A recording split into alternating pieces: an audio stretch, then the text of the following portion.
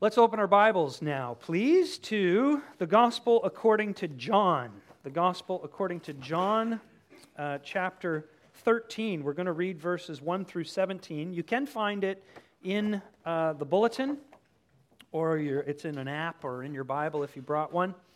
We'll read the first 17 verses of John chapter 13.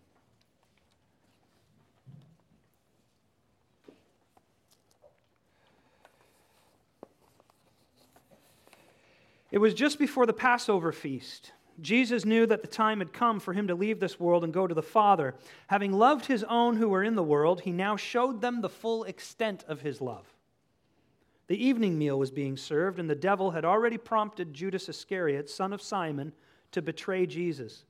Jesus knew that the Father had put all things under his power, and that he had come from God and was returning to God. So he got up from the meal, took off his outer clothing, and wrapped a towel around his waist. After that, he poured water into a basin and began to wash his disciples' feet, drying them with the towel that was wrapped around him. He came to Simon Peter, who said to him, "Lord, are you going to wash my feet?" Jesus replied, "You do not realize what I am doing, but later you will understand." "No," said Peter, "you shall never wash my feet." Jesus answered, probably like this, "Unless I wash you, you have no part with me." "Then, Lord," Simon Peter replied, "not just my feet, but my hands and my head as well." Jesus answered, "A person who has had a bath needs only to wash his feet. His whole body is clean, and you are clean, though not every one of you." For he knew who was going to betray him, and that was why he said not everyone was clean. When he had finished washing his feet, he put on his clothes and returned to his place. "Do you understand what I have done for you?" he asked them. "You call me teacher and Lord, and rightly so, for that is what I am.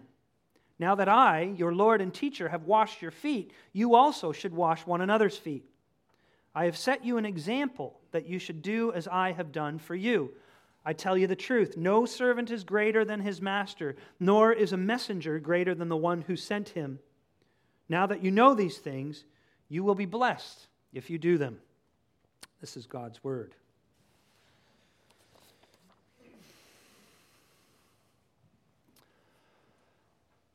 So, it had been 3 years now for the disciples that they had been with Jesus. They had lived with him, they had eaten with him, they had traveled all over the place with him, they had watched him preach and teach to multitudes, like thousands of people at a crack. They had seen him do the most incredible, miraculous things, and they had heard that all of this was because the kingdom was coming. Jesus kept saying that the kingdom was coming. And what they understood that to mean was that Jesus was going to usher in the kingdom of God. He was going to get rid of the Roman oppressors who had been ruling over Palestine and Israel for so long, and he was going to bring in a new era of peace and prosperity for the Jewish people. And, you know, when someone's talking like that and you don't see a ton of action in that direction, you might start to think, well, I don't know if this is really going to happen. But now they were becoming increasingly convinced this is really going to happen. They were starting to believe it. On Palm Sunday, which is the day that we are commemorating today, many, many centuries ago, Jesus went into the city of Jerusalem to celebrate Passover, which is the biggest, most prominent, most important Jewish feast day of the year. And hundreds of thousands of people would stream into the city of Jerusalem to celebrate this. And Jesus went up to do this as well. And he did it in a very interesting way. He had a donkey brought out to him so that he could sit on this donkey and ride up into the city of Jerusalem on this donkey. And when he did that, the people welcomed him like a king. They were saying, "Hosanna in the name, blessed is he who comes in the name of the Lord, Hosanna in the highest." They were throwing their palm branches down in front of him. They were bowing down because they saw him as a king. And the disciples thought, wow, it's happening. It's finally happening. We're going to overthrow the oppressors. He's going to reign on the throne. Like, what a rush. 3 years of hard work have finally paid off. And so they start making plans, right? This is what you do. You start making plans about what's going to happen in the new administration. In fact, at this Last Supper, according to Luke, who wrote an account of this as well, they got into an argument about these plans because they were sort of talking about who was going to get the plum posts in the new administration, right? Like, I want to be a cabinet minister, and I want to be the minister of finance. Nice, powerful position. You don't deserve to be minister of finance. You can be, minister of tourism or something like that. Like a low post job. So they're arguing over all of this stuff. And the irony is that as they're arguing about this stuff, they are basically demonstrating that they have imbibed, you know what imbibe means, like drunk? They have drunk up the world's view of power and greatness. That it comes through getting positions of power, holding on to positions of power, and using those positions of power to get the things done that you want. And Jesus is like, kind of pulling his hair out because he's about to die. He's been telling them, look, we're going to go up to Jerusalem. I'm going to be handed over to the chief priests and scribes who are going to give me to the Roman governors, and then I'm going to die on the cross. He's been telling them that he is about to die. He's been telling them that in his kingdom, in his administration, you don't win by winning, you win by losing. I know it sounds weird. They thought it sounded weird too. That's why it was so hard for them to get. He had been teaching them that greatness comes through humility, that glory comes through sacrifice. That's his kingdom, okay? And they're fighting over who gets the corner office. So, he needs to set them straight again. He needs to teach them a lesson again, as he has had to do time and time and time again. And so, Jesus, in this story, what he does is he teaches them through what you could call a living parable. You know what a parable is, right? These are the teachings of Jesus. He would tell these stories about fictitious characters and stuff, and there was all kinds of symbolism and that kind of thing. And they had a point at the end, obviously. Well, Jesus actually decides to act out a parable here. This is a living parable. And he's got a lesson to teach them as well. But the difference is, I think, this morning is we're going to see that parables, typically they would have like one lesson to them, one kind of meaning to them. This one, you can see three. Scholars have pointed out that there's sort of three lessons that Jesus teaches his disciples, and each lesson is deeper than the one that comes before it. So it's like digging down into the bedrock of what this story is about. That's what we're going to do this morning. We're going to unpack together the lessons of this story where Jesus washes his disciples' feet. We're going to see that it's a parable of Jesus' love. We're going to see it's a parable of Jesus' journey. We're going to see that it's a parable of Jesus' mission. So, here we go. First level, the surface level. This story is a parable of Jesus' love. And that's the most explicit and most obvious lesson to this story. If you look at verse 1, it says, Jesus knew that the time had come for him to leave this world and go to the Father. Having loved his own who were in the world, he now showed them the full extent of his love. So, this is the purpose of Jesus washing his disciples' feet. He's going to show them the full extent of his love. And the way he does it is by washing their feet. And you and I, as modern Western people, we go, what's up with that? Well, it helps, of course, to know the significance of this whole foot washing thing.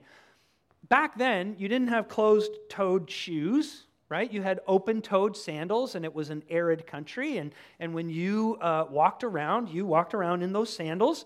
And it was also a place that didn't have the kind of sanitation that we had, so that when you went through the villages and stuff, you were walking through sometimes pretty nasty material, right? I think you kind of get my drift. And so feet would get this stench and this dirt and this grime and feces and stuff all caked on them. And so when you entered into a house to have a meal, you would want to wash your feet first. But it was a terrible, terrible job to wash your feet because, it was super gross. And so this stinky, gross job was only done by slaves. And it was so gross and so terrible, Jews could not make other Jews do it. So even if you were a Jewish slave working for a Jew, your master couldn't force you to do it. They could ask you to do it, and you had the right to say no because it was such a demeaning, degrading thing. And on top of that, it was also kind of an insulting thing. Some of you remember when George Bush Jr. was... what was he? President, of the United States. You remember that? He was president of the United States. He went to Iraq, and he was making a speech there, and a guy threw a shoe at him. Do you remember that? Okay. Well, that was an ancient, very old insult. It was called the custom of the shoe. I know, the custom of the shoe. So what would happen, what these traditional cultures, what they understood was that there was nothing lower than the bottom of a shoe. So if you wanted to insult somebody and say that you are lower than the scum of the earth, you would hit them with your shoe. All right? So there you go. Don't ever do that to anybody, okay? But that's what you would do. And so there was this symbolic significance of degradation that came from washing feet as well. And of course, the disciples, they don't want to do this for each other because that's gross, and they're all kind of stuck up. And it's not a nice job. I mean, have you ever, if you have sporty people in your house, right? You know, when they come home from a sporting event and you got to have supper real quick or something, you say, okay, everybody, let's have supper. And they take off their shoes and they sit under the table. And for the first couple of minutes, everything's fine. And then eventually you're kind of like, whoa, like, you reek, man. Like, smelly feet are gross, right? I hope I don't have to, like, prove that to you. It's gross. And then and so you say to everybody, get up, everybody go like wash your feet or put your shoes on or your socks on, new socks or something, cover it up. Jesus gets up to deal with this problem by washing his disciples' feet. He's going to do something that they're not willing to do. And when he's done, this is what he says. This is verses 13 and 14. You call me teacher and Lord, and rightly so, for that is what I am. Now that I, your Lord and teacher, have washed your feet, you also should wash one another's feet. Here's the point. He says, look, you guys are sitting around arguing about prestige and about what's really important and who's going to be the most important guy in the new kingdom. All of that is meaningless. All of that is pointless. If you want to follow me, if you really want to be part of my kingdom and my disciple, then you've got to do this for each other, meaning not just wash each other's feet. What he's saying is you should be willing to humble yourself to do whatever needs to be done for one another. I don't know what is a modern day example of this, but could you imagine watching NBA basketball and it's the finals and it's Cleveland and Golden State again, and LeBron James, you see him coming out of the dressing room and he's just filled up the water bottles. It needs to be done. We need water bottles on the bench. And LeBron got it done. That's the kind of thing Jesus is saying. There's nothing that should be below you, too small for you, etc., okay? Now, we could stop here and we could apply for another half hour, just boom, boom, boom, boom, like just lay into you about all the ways you're not doing that, but I'm not going to do that. You can just take that one home and feel guilty about it if you want. We got to move on to the next level because this isn't just a parable of Jesus' love. This is a parable of Jesus' journey, and this is a short one, but I think a very important one. In verses 3 and 4, it says this: Jesus knew that the Father had put all things under his power and that he had come from God and was returning to God. So, he knows his majesty, his glory. He knows who he is. I'm the Son of God. I'm the King of the universe. I make Bill Gates and Warren Buffett look like paupers. Okay? I am the King of glory. Verse 4. So he got up from the meal, took off his outer clothing, and wrapped a towel around his waist. What's going on here? In this act of Jesus getting up from the table and serving his brothers around that table, Jesus is actually dramatizing his life. Okay? It parallels what he has come to do. Probably the greatest commentary on Jesus' journey coming into this world is in a place called Philippians. And in Philippians chapter 2, there's what's called a hymn to Jesus Christ that the Apostle Paul wrote. And listen to what he says.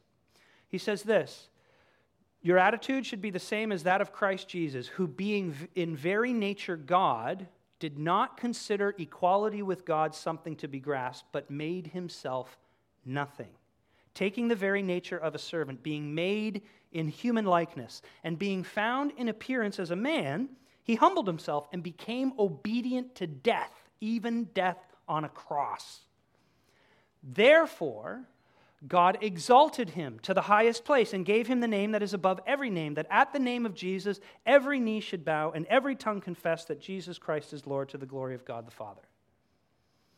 Now here's what scholars will tell you. They'll say, look, Philippians 2 and John 13 are sort of like parallel events or parallel experiences. So Jesus, he gets up from the supper in John chapter 13. Philippians 2 says that he got up from his heavenly throne. In John 13, he strips down to this loincloth, and in Philippians 2, he lays aside his glory. Or he strips down and he lays aside his glory. Then he wears a loincloth, and Philippians 2 says he becomes a servant. And then in John 13, he washes his disciples' feet. And in Philippians 2, Jesus goes to death on this cross. And then it says that he, having washed his disciples' feet, he returned to his place. And Philippians 2 says that after Jesus died on the cross, God raised him from the dead, and he rose to heaven to sit at his Father's right hand. What we're saying here is that this episode of Jesus washing his disciples' feet is actually a picture of Jesus' journey about what he did. Now, so what? Why am I telling you this? I defy you to take a comparative religions class at McMaster University, where you will learn all about Buddhism, you will learn all about Hinduism, you will learn all about a whole host of religions, Islam, etc. And I defy you, as you take that comparative religions class, to find a parallel in any other religion. See, the vast majority of the world's religions will say, if they believe in a personal God, like the Western religions, Judaism, Islam, Christianity, the vast majority of those religions will say that it is utterly unthinkable that God would actually stoop so low as to do this. It's degrading that God would humble himself to that degree. That's horrible. That's terrible. And Christianity actually is a religion based upon that very thing, because as we understand it, when you're inside the kingdom of God, you see that the greatness of a being is not demonstrated in them flexing their muscles and showing their might. The greatness of a being is in their ability and their willingness to stoop down to the small, to the vulnerable, to the the only example I can give you, well, I can give you a bunch, but here's one that pops into my head right now. Remember when Pope Francis became Pope? And everybody's like, man, this guy is like, he's so different from all the other popes, and he's so awesome. Why did they say he was so awesome? It was constantly photo after photo after photo of Pope Francis walking off his motorcade. You know, he's in one of these motorcades, and he's in this glass car so that he can't get hit by a bullet and stuff like that. He gets out, and he rushes over, and he sees some little boy or girl who's disabled, or who has cerebral palsy, or who is crippled or something like that, and he would scoop them up in his arms, and he would put his hand on them, and he would kiss them, and he would bless them. He would show his humanity. And people were like, that's great now, that's greatness. Why did people love Princess Diana? Because she was the first royal who walked out of the line, and she walked up to kids, and she grabbed them, and she hugged them. She was the first royal who walked up to AIDS patients and hugged them and kissed them and caressed them and wasn't terrified of them. And we said, that's greatness, because deep in our soul, we know that's greatness. We know that's real greatness. And Jesus is the picture, because no one has sat so high and yet comes so low. But that's not the deepest message of this parable. There's one more. It's a parable of Christ's unique mission. See, this foot washing thing, it shows that Jesus is more than just a servant. It shows that he's a savior. See, it's easy to read this story and to think, Servanthood. Jesus is telling us to care for others and to be kind to others and to do good to others and to serve others and be willing to serve others and all that kind of stuff. He's so high and came so low. I need to be willing to at least stoop a little bit. I understand that. That's true. And you know what? That is true. That is all true. But, if that's all it is, if that's all this story is about, then what on earth do you make of verses 6 through 8?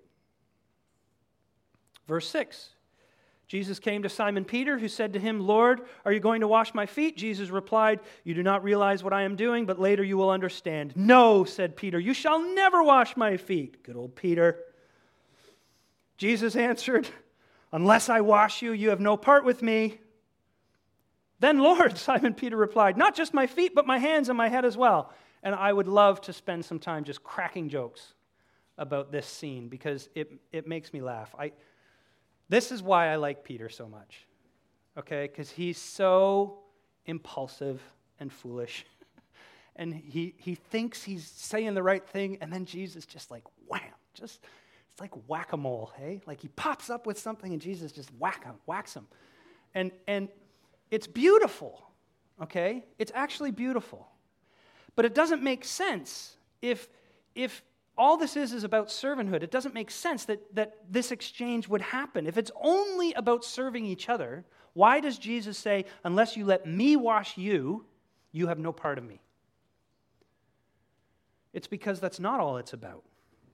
The point is, Jesus is saying to Peter, listen, Peter, you need me to wash you. You need me to wash you. It's not just that you need to be washed, you need me to wash you. You are dirty, you are filthy, and I alone am the one who can clean you, Peter. Now, this is what the Bible teaches, friends. You and I are dirty because of sin. We are impure. All of us, the best of us. Not one of us is outside of that category. We are all defiled and impure and stinky and dirty and gross because of sin, and we cannot have fellowship with God that way. And it might sound weird to you right now, but it's actually not weird, because if you're a person who has spent any time in the presence of a really bad person, like an evil person. So I have a friend who's a Crown attorney and deals with the worst of the worst, okay? Murder, rape, pedophilia, that kind of stuff. And he'll tell you, you spend time in the presence of someone like that. And when you leave, you feel defiled. You feel dirty. You feel gross. Talk to someone who's in therapy, not in therapy, but does therapy. What it's like to do therapy sometimes with someone who is confessing extremely heinous crimes to you as they're trying to work through those things. And they'll tell you, you go through the cringe moment, you go through the gross moment, you go through that time where it gives you the creeps and you feel defiled just by being in the presence of that. Well, here's a piece of good news for you. That's how God feels around you and me. Even the very best of us are like that. Isaiah 64 says, all of our righteousness is like filthy rags. And there is a story in the Old Testament that pictures this in the most profound way. It's in Zechariah chapter 3. I actually wrote it out or had it put on the front of the bulletin for you. So the prophet Zechariah was given a vision. And the vision that he was given was of the Old Testament high priest Joshua, who on the Day of Atonement was going to go into the temple. This was an ancient Israelite practice. They had this thing called the temple. The temple had 3 compartments to it. The most inner compartment, the third compartment, was called the holiest place, or the Holy of Holies. And in that compartment was the presence of God himself. And nobody was ever allowed to go into that place, because if they did, they'd die. Why? Because they're a sinner. And God, purity, would consume their impurity, and they would be destroyed as a result of it. But once a year, on the Day of Atonement, the high priest would be allowed to go into that place to sprinkle blood on the mercy seat of the Ark of the Covenant on behalf of God's people so that they could be forgiven for their sins. But here's how the process worked, okay? So the week before that day, that moment, the high priest would move out of his family's house. And we know this from Jewish history, so I'm not making this up. He would move out of the house of his family, and he would get an apartment all on his own. And the reason was he couldn't be made unclean by being in the presence of his family. And he would practice all week long to prepare himself for that day. And the night before it was supposed to happen, he wouldn't sleep, but he would stay up all night, and the other priests would stay up with him, and he would pray, and he would meditate on Scripture in order to purify his soul. Then the next day, he would, behind a screen near the temple, he would wash 3 times, so just a silhouette of him could be seen by the people. He would wash, 5 times. He would take 5 baths so that the people could see that he was clean. And then he would dress in white linen from head to toe. And then he would make a sacrifice on behalf of himself. And then he would remove his clothes, he would bathe again, he would put on another set of white linen, and then he would sacrifice on behalf of the other priests. And then he would remove his clothes, bathe, put another set of white linen on, then he would sacrifice on behalf of the people, and then he would remove his clothes, bathe, and put on another set of white linen. Then he would take 2 goats. One was called a scapegoat, and he would place his hands on that scapegoat, and the second goat would be killed, and he would take the blood of that into the holy place to sprinkle on the altar, on the Ark of the Covenant, okay? So that's everything that has happened to prepare for this moment. Now, what Zechariah sees is he sees Joshua entering into that most holy place to sacrifice on God's people. He has been purified. He spent a week preparing for this moment to purify himself. He walks in there, and what does it say in verse 3? Now, Joshua was dressed in filthy clothes as he stood before the angel. And that word filthy in the original language is not filthy. It's basically crap. He's covered in excrement. He is completely soiled. He is disgusting.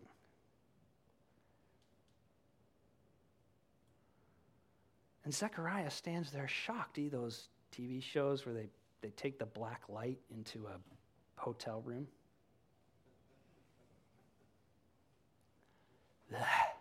Right?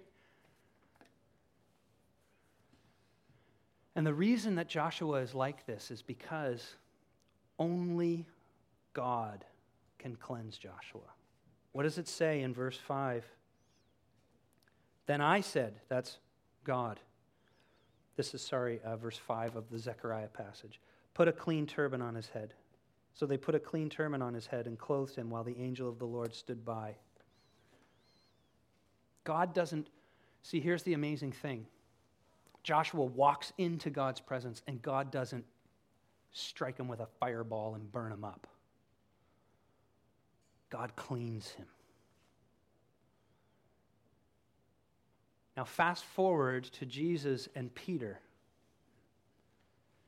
And Jesus says to Peter, Peter, you're filthy, you're dirty, but I can clean you. You can't be part of me. You can't have fellowship with God or with me unless I clean you. Friends, this is the hard edge of the gospel. You have to admit you're a moral failure. You have to. Even the best of us are. You have to admit that you're probably worse than you think. And I know that's so hard to admit. I know, because we're all spending most of our lives white-knuckling it, trying to convince everybody around us that we're okay, that we got our act together, that we're not so bad. And now God comes to you and he says, that charade, you got to lay it down. If you want the incredible blessing that I have for you, you've got to lay it down. But here's the amazing thing. Jesus doesn't just tell Peter, I have to do it. Jesus is willing to do it. He volunteered for the position. He voluntarily got down off his chair or whatever he was sitting on, and he emptied himself, and he went to Peter to clean him. Now think about this, friends. Think about it. Imagine if you're there. Imagine yourself at the table, and you look down at your feet, and you take a whiff, and you think, man, they reek. And this Jesus comes up to you in his underwear, and he takes your foot in his hand. He's kneeling before you, and he takes his foot in your hand. And what does that mean now? That means that foot's pretty close to his face, and now his nostrils are filled with the stench of your feet. And then he takes a bucket, or he takes a cloth, and it's wet or whatever, and he begins to wash and clean your feet. What's happening? He's getting dirty. The dirt gets on him, you see. Did he cause the dirt? Did he make your feet dirty? No. But he willingly gets dirty in order to cleanse you. You see, somebody has to do it. If you're going to be clean, somebody has to do it. And Jesus says, I will do it. I will get dirty as a result. I will be sullied by your sin as a result. But here's what I'm trying to say. Jesus, yes, he pays the cost, but he does it willingly, you see. He takes the hit for you so that you can be made clean. That's why this is a picture of Jesus' ministry. Listen, sin and evil, it's complex, right? Like look at the world. The world's messed up. It's messed up, man. Who caused it? Who are you going to blame? Everybody's pointing fingers at everybody else. But what's the point? It doesn't take it away. It doesn't solve it. It doesn't clear it. Who's going to bear the cost of it? And look at your own life. You're messed up. We're all messed up to varying degrees, but you're messed up. Why? Maybe it's because you've been terribly mistreated by someone. Maybe you were abused as a child, and it's horrible and it's terrible. And it's because of someone else that you are so messed up. Who's going to pay for it, though? You say, well, I shouldn't, they should. Yes, but maybe why are they messing you up? Maybe they're messing you up because they're so messed up. Maybe somebody abused them and all they know how to do is be an abuser. Who's going to pay for them? And it goes on and on and on and on and on. And we're pointing fingers at each other saying, it's your fault. It's your fault. It's not my fault. I want justice. And Jesus stands up and says, quiet, listen to me. I will put an end to this. I'm the only one who says it's not my fault and has every right to say it. I'm the only one who's not responsible for this. But I will pay to make you clean. I will get filthy. That's the extent of his love. You know, who knew that's what verse 2 was talking about, or verse 1 was talking about when it said, having loved his own who were in the world, he now showed them the full extent of his love. Okay, last thing. And I'll try to make it quick. Look at verses 15 through 17. Jesus says, I have set you an example that you should do as I have done for you. I tell you the truth. No servant is greater than his master, nor is a messenger greater than the one who sent him. Now that you know these things, you will be blessed if you do them. See, before the disciples, they wanted power. They wanted positions of influence. And Jesus is saying, if you want to follow me, here's what you got to do. You got to take the hit. You have to bear the cost. This is not just do good for others. This is pay the price in serving others. You got a friend who's messed up. You got a family member who is a disaster. They're angry, they have terrible habits, they are not nice. Whenever you're with them, it's always drama, 24/7 drama all the time. You know they're coming to the family get-together, and you're just like, oh, can we get through 3 hours without a meltdown, please? And it ain't your fault. It's not your fault. But you say, I will take the hit. You stick with them, you see. You take the abuse.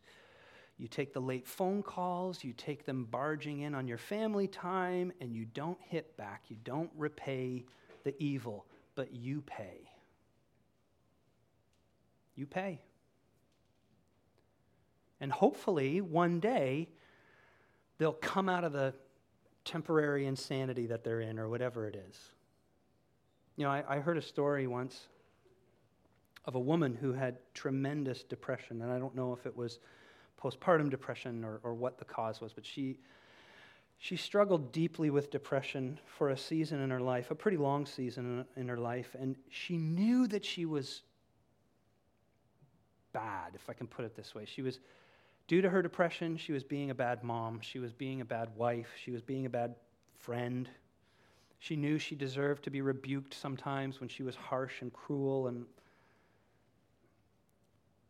all the while her husband took it. He stood by her. He didn't let her get away with things, but he stood by her and he loved her and he was there, and sometimes he bawled her out, and then he went away and he went, "Ooh, that was the wrong move." And he went back and he said, "I'm sorry I bawled you out." He didn't say, "I'm sorry that you push my buttons sometimes." He didn't give one of these half-hearted, half-baked repentance, confessions. He said, "I'm sorry." And you know what? She came out of her depression. Now, I'm not telling you that if you do this, that's what will happen to you. But I am telling you, there is a power. There is a power in the gospel that you just, I don't know what's wrong with me this morning. I just want you guys to know it. So bad. So bad. Some of you guys are dealing with crap for so long, and there's a power right there that you can't imagine if you would let him wash you. And he will give you power to take the hit for others in a way you never thought you could ever do it.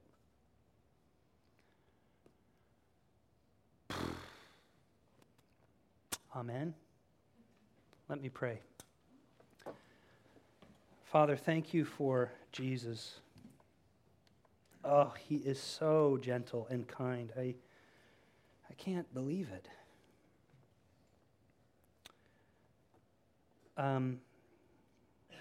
Thank you, Jesus, for taking the hit for us. Thank you for washing us. Thank you for being all that you are for us.